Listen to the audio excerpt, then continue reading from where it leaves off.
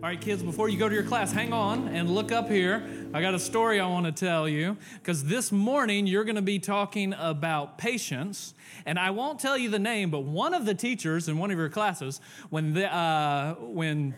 they were in kindergarten, I went and picked them up from school and asked, how was school today? And she said, oh, it was awful. So why? What happened? And she said, we had PE today. Now, that shocked me because I only liked PE. My best subjects were PE and lunch, and it's a shame they don't give you a grade for lunch. But what? How could you not like PE? And she said, well, they made us run, and running hurts my whole body. I was like, yep, I get it. I understand. Running hurts your entire body. And one thing, we're talking about patience, and the old biblical word for patience is long-suffering. It's the ability to keep going even when your whole body hurts or your whole heart hurts. You can keep going. And so that's what you're going to be talking about this morning. One thing we want you to know, and parents, we want you to know, and everyone we want you to know, that no matter how patient you are with others, you'll never be more patient with them than Christ has already been with you. And that's what fuels our patience. So kids, as you get up and you make your way to your class, as they're going, parents, a couple of kind of housekeeping things. Your kids should come home with a jump rope. And this is one of our public services for you parents, because they're going to get a jump rope and a sheet with multiple rhymes to do the Fruits of the Spirit song. And the goal, the game, is as they're jumping rope to memorize the fruits of the Spirit in rhythm with the jump rope. And so this is a tool not only for them to memorize the fruits of the Spirit, but to get them ready for bed, to wear them out. So this is our gift to you. So have them do their fruits of the Spirit jump rope all afternoon, and then thank me at 7. Now, for the rest of us, we're going to be looking at Ephesians chapter 1. So if you have your Bibles, turn to Ephesians chapter 1. And we've been spending this month just marinating and looking at Ephesians, and the next several months looking at the whole book, because where we are in the life of our church, there's no better book in the Bible to describe what it is that the new society, the new people, the new community that the Lord is trying to create by His gospel. And Ephesians tells us this new society, this new people, what are they to be like? What are they to be marked by? What are they to do? How are they to live in the world? And we've been looking at chapter 1, and in some ways, chapter 1 has been remarkably overwhelming for me, because I've spent this month just kind of trying to get into the weeds of the syntax and the grammar. Chapter 1 is remarkable in ancient literature. From verse 3 to verse 14 is one sentence, and then from verse 15 to verse 23, it's one sentence. And they're two of the longest sentences in ancient literature, and you try and unravel them and say, all right, what's going on with, where's the subject, where's the main verb, how do all these things connect? Trying to write a diagram, and it becomes this sprawling mess. But one thing that struck me as I was looking at it, it's almost like you're under the hood looking at how all the words in the sentences work, but on the surface, there's this remarkable simplicity and beauty. Because really, there's just two sentences, and the first sentence is deep theological adoration. It's praise, but it's praise that's just fused with deep theology of who God is, what He's done. Triune theology, Father, Son, Spirit, the way they've saved us, redeemed us. So it's praise, and then the whole second sentence is nothing but prayer. It's thankful intercession, where Paul is praying for them. And it just got me thinking, I wonder if, even though under the surface there's such complexity here, on top of the surface is this beautiful simplicity, that these are the marks of a healthy soul. A soul that has that can praise and then pray, or theological adoration and thankful intercession, where you're praying for others. And it's like, in one sense, it's very simple. A soul that praises God and then prays for one another. And there is something really powerful about the concept of simplicity. I mean, we live in a complex world. One of the disadvantages of the information age is information overload. I have a friend who was going to get a new TV last Christmas, And he still hasn't bought the new TV because he's got lost into the Consumer Reports vortex of reading about every possible television he could ever get. It's like at some point you're going to miss every single thing you want to watch. Just pick one. But he's lost in the information vortex. So we think, how can we get simplicity in a complex world? Last year I read an interesting book called Insanely Simple. And the subtitle was The Obsession That Drives Apple's Success. And the argument was that when Steve Jobs came back to Apple, he kind of instituted this ruthless simplicity that's been the catalyst to motivate success. And some of the different evidences the author used to kind of prove his argument. Eli, pull up this picture. This is from 1983. You're like, well, maybe we should do it. 1983. Now, when Lisa came out, a few of you, yeah, we remember Lisa. So 1983. Now, when Lisa came out, she cost $9,995, and she had a whopping total of 5 megabytes of hard drive memory. And Lisa didn't really sell well because she was remarkably overpriced and underperformed. Now, what's fascinating is from that perspective, nothing's really changed with Apple's products. They're still overpriced and underperformed, but now they sell a tremendous amount of them. And the question is, why? What's the difference? Now, when Lisa first came out, the advertising department, what they did is they took out a 9-page ad in the New York Times, and the 9-page ad was nothing but like tech speak. I mean, the only people who could understand it are people who work for NASA. And then what they did, the long story, Jobs gets out, he comes back, and then in 1997, they kind of do the company reboot, and this was their ad. Bring up the next picture. I don't know if you remember this. It says Think Different in the corner. This is one of the ad campaigns for the new advertising. One of the things that they did is ruthlessly cut all the different products. And what's so fascinating about this picture is it's a total non sequitur to computers. Like, Albert Einstein has nothing to do with Apple computers, but they changed their message, they simplified it, and just to think different. And what's interesting is that he argues in the book that it's that relentless simplicity that then motivated the actual success, and uses other things like Google. So if you remember, like when Netscape and Yahoo's, their original kind of web surfing pages, and then Google just simplify it. And the question is there something powerful about finding simplicity?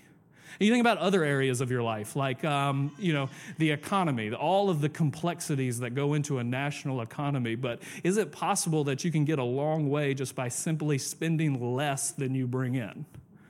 Or thinking about like physical health, there's all types of difficulties or things to consider about genetics and hormones and different things, but you can probably go a long way to physical health by just consuming less than you burn, or however it should work out.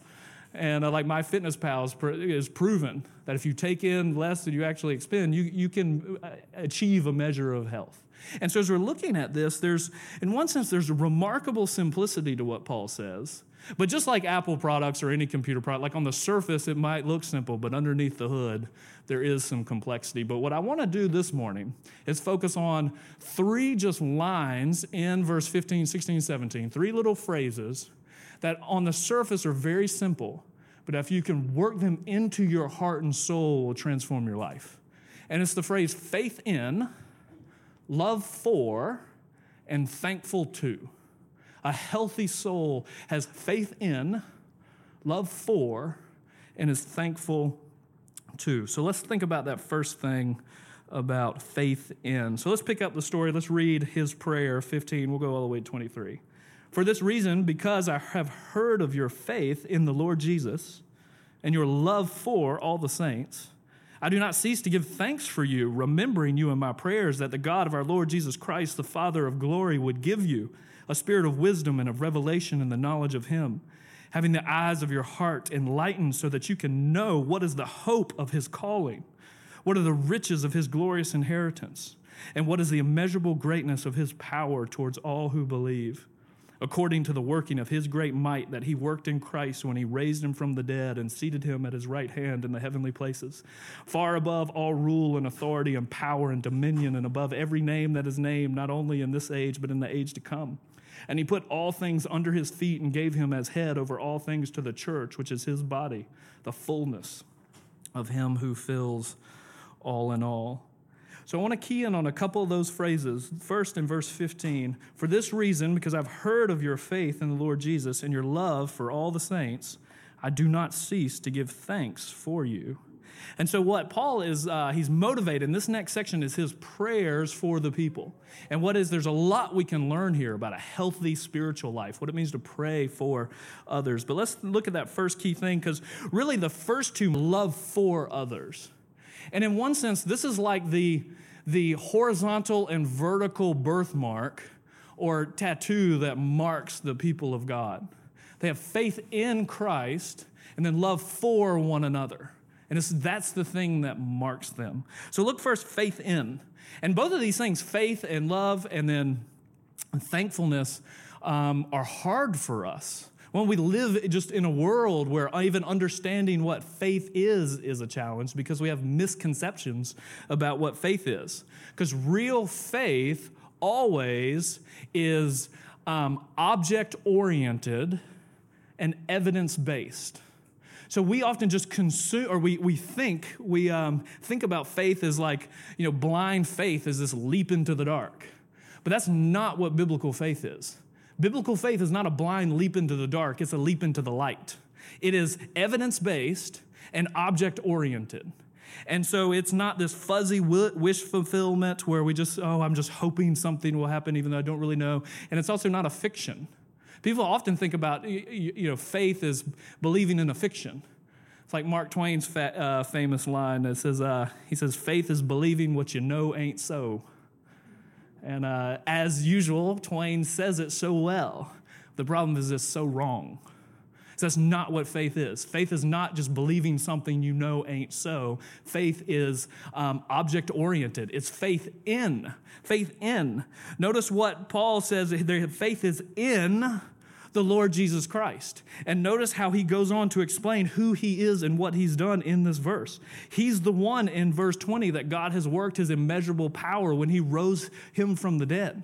He says, we are not putting our faith into these aren't fictitious tales. These aren't cleverly devised myths or fables. Our faith is in an actual person. And it's in someone, and it's evidence-based. Paul's saying we have this faith because there's a hole in the ground in Jerusalem that had a dead body in it, and he's not there anymore. And so that's the evidence for our faith. It's placed in something. And I think it's important to remind ourselves of that reality about the Christian gospel. I mean, one of the beautiful, compelling, powerful things about the gospel, one of the reasons why I love it and I think it's worthy of dedicating your life to understanding it and believing it and trusting it, is because there's nothing else in all of the world that is so intellectually credible and so personally satisfying and socially transformative. It does all of those things. It's intellectually credible. It's a worldview that explains the way the world is, how it got this way, and how it can be fixed, unlike anything else. But then it's also emotionally satisfying, where it can meet you at your deepest emotional needs. And when it's unleashed, there's nothing like it that can transform the world, transform communities and societies. It's all of these things. And so our faith has a substance. It's things we believe. It's convictions. It's doctrine. It's things we hold. Like in the life of our church, one of the things we're wrestling with now, trying to put together a statement of faith. And that's not a statement of our wishes, a statement of our hopes. It's a statement, this is what we believe. It's like the song we sang, I believe in these things. I've got a couple stories this morning where I'm going to tell you about one of the ladies at the first church I worked in country town in LaGrange, Georgia. And I was a college student and then part-time youth minister, and her name was Miss Joanne Brown. And so Miss Brown was kind of like the matron of this, little southern area. And she had lots of life-giving, life advice for a young 19-year-old. I started working at this church. I was a college senior, and they were paying me like $50 a week to be the youth minister. And when they introduced me kind of into the church at our Wednesday night supper, so I don't know if you grew up in churches that had Wednesday night suppers. We had Wednesday night supper, and they introduced me to the church. The first question they asked, this is the person they were about to hire, this kid they were about to hire to be their youth minister. First question, Ms. Brown raised her hand and says, "Are you married?" No. "Do you want to meet my granddaughter?" I don't know. And so Miss Brown, her husband Coleman was just one of the happiest, jovial, most likable people I've ever met. And one day, she didn't really like what she perceived as my priorities in maybe dating. Kissing don't last. I don't. She goes, "Let me tell you something. Kissing don't last, but cooking do." Coleman's happy because he ain't got to kiss, but he's got to eat, and I know how to cook. And so her advice was, you need to set your priorities correctly because kissing don't last. It's cooking that do. And if you can't find you a woman who can cook, then you're going to be miserable in life. And that struck me because the reality of our Christian experience is so often, in one sense, it's our feelings don't last, but it's the doctrine that do. Our feelings don't last, but it's convictions that do. It's like Elizabeth Elliot, when she watched her second husband deteriorate and slowly die to cancer, she would get up every morning and recite the Apostles' Creed. "I believe in God the Father Almighty, the maker of heaven and earth. I believe in Jesus Christ, his only Son, born of a Virgin Mary, crucified under Pontius Pilate. I believe in the Holy Spirit." And she'll tell us, this is what I believe. No matter how I feel this morning, this is true. Because the kissing don't last, but the convictions do. And this is going to hold me. And it's that faith in, that's what real faith is. It's convictions in the Lord Jesus Christ, that he's crucified, buried, risen, reigning, coming again, saves us, going to renew us. That's going to hold you. That's what faith in. But then it's also love for. Notice the love for. It's love for all the saints. And real love is others-oriented. It's not self-consuming. It's not self-aggrandizing. It doesn't have self at the center. And this is one of the real challenges for us because we do live in a culture and in a world that's awash in false images of love. That says at the very essence, before you can love anyone else, you have to love yourself. You have to be true to yourself and love yourself. Or that love is this thing that is kind of the myth of love. One of the shows we used to watch The Biggest Loser. And my brother-in-law had this wonderful strategy for watching The Biggest Loser, because he would say, "I will watch it with you until the first tear. And as soon as the first person cries, then I'm out. And I'm going to go do something productive." And so the good thing is it would only take about 4 minutes before you had the first tear, and he could leave. And but I would stay through the whole course and watch the whole show. And it was so fascinating to me because in one sense, it's a tremendous illustration of modern discipleship. Like what discipleship is, what conversion is. Because every single episode, you would have a conversion moment where somebody recognizes the sinfulness of their past, and they have this person who's evangelized them with a certain gospel, and then they would have this turn where they have this enlightened realization. And what was so fascinating to me is every single time the conversion dynamic was, I have realized that I've been too others focused. It's time for me now to think about me and put me first. And what was so fascinating about every episode is not only was that not true, it's not helpful. You can look at people, and I can sympathize in some sense, but you look and think, do you really think you got to this point in your life because you were too others focused? Or because you were too selfish consuming your desires? And then do you really think the answer is to ignore others and then become more internally obsessed? That won't help you. But that's what we think of when we think of love. Love is self-consuming. I consume, I take. But that's not what real love is. Notice what it says here. It's love for. It's love that's pushed out. The dynamic is God so loved the world, he stopped thinking about other people and took to himself. So God so loved the world that he gave. Love at its very dynamic, its heart is self-giving. And one of the other challenges, and I say this at all of our weddings, so if I do your wedding, you'll hear this again, but one of the things I say at our weddings, we live in a world that has such a misconception of love because the way we even talk about it, we talk about you fall into it. Love is the thing you fall into. And all of you know the reality, that's just ridiculous. Do you know what you fall into? Holes. You fall into ditches. You don't fall into love. You have to fight into it. Love is something you sacrifice for. Love happens when you sacrifice and turn away from yourself and give. And what Paul is saying, these are the two marks. Healthy Christians have faith in Christ and love for one another. All real love is sacrificial. It gives of itself. And think about what fuels our sacrificial giving. See, Jesus gave himself wholly and completely for us on the cross. And so now in 100 little ways, we can give ourselves partially to other people. I was joking with a couple people here this past week, just thinking in one sense, kind of how the challenge that, somebody new moves in across the street and then you think, oh, I'm the pastor, I really need to go across the street and meet them. It's like, oh, I just want to sit down. And you think, but Christ stepped out of heaven and came out of heaven, incarnated himself, made himself nothing, and came to the cross to serve me. Do you think it's too much to walk across the street and welcome somebody? It's the power and dynamic of the incarnation that then fuels all of our action. And so love is self-giving that way. And then the last thing that I want you to see here is thankful too. Because these marks of a healthy, so thankful. You have faith. You have notice what Paul is doing. He's saying, I see these things in you. You have faith, you have love for one another, but I'm thankful to God for them.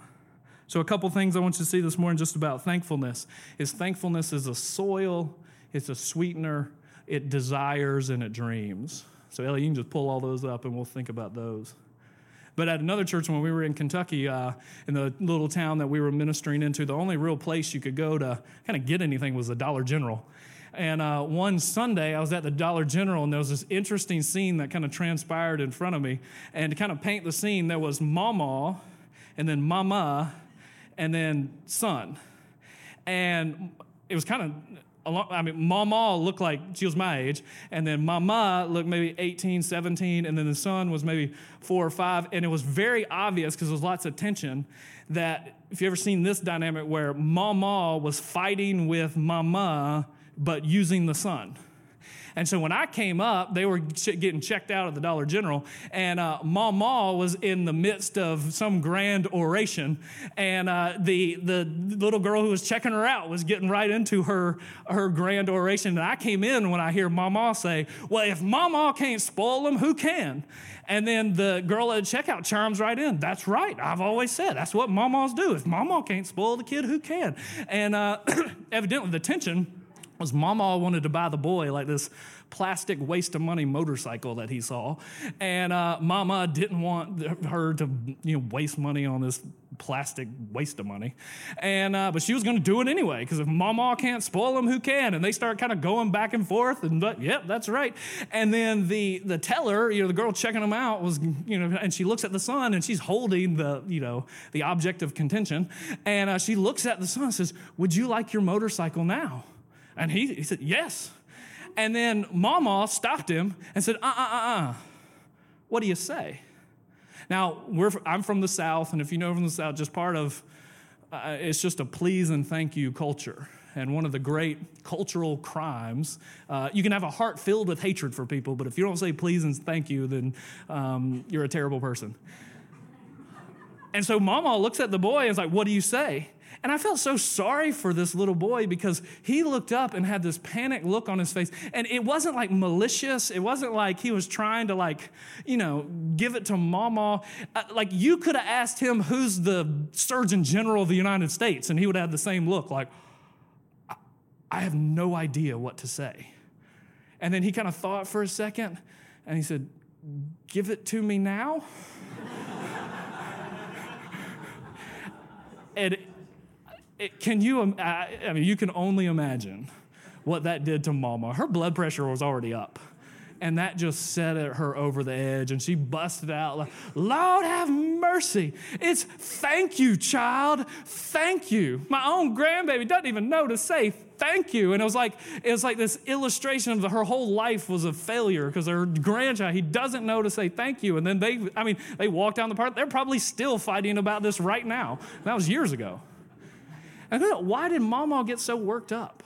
Read in Romans, descent into the darkness and debauchery, and we'll start this whole cascade down, this descent into the darkness and debauchery. And at the very beginning of the descent is they neither glorify God nor gave him thanks. As they weren't thankful. And then from there, things just started sliding downward. And so thankful heart is so important. One of the thankfulness is the soil. All healthy souls grow in the soil of thankfulness. Healthy prayer life grows in the soil of thankfulness. And that's another thing that's hard in our world. Because we live in a world that we love things like, I am the master of my fate. I'm the captain of my soul. I'm a self-made person. And I determine these things. We have an entitled culture. And it makes thankfulness hard to grow. But thankfulness is a soil. And he begins there because in these things you have to give credit where credit's due, and all credit goes to God for their love and their faith. And this is God's gift to you. But then thankfulness is also a sweetener. It's the soil that healthy souls grow, but it's also a sweetener. Thankfulness is like a little bit of sugar that you can sprinkle on anything, and it makes everything better. And it's what turns the mundane, ordinary things in life sweet. But then the flip side is true. It's ingratitude that can turn the good things into life hard and cold. And this can happen in multiple different ways. I saw a fascinating interview with Seth MacFarlane a couple years ago. I don't know if you know him. He's the creator of Family Guy and the producer of Ted and this Hollywood comedian. And did you know that he was scheduled in 2001, he was scheduled to be on the American Airlines Flight 11 that left Boston and crashed into the second tower of the Twin Towers. He was supposed to be on that flight and overslept and missed it. And then this interview, I don't know if it was with Jimmy Fallon or Dave Letterman or one of them, and they asked him, I said, do you ever, you just barely escape death? Do you ever feel like the rest of your life is just this gift?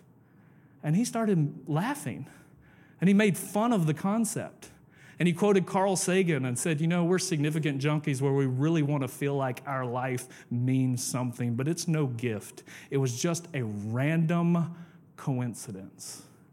And I got so sad for him because I thought, here's somebody who's dedicated their entire life to mocking things and making fun of things. He gets paid lots of money to make fun of things and people.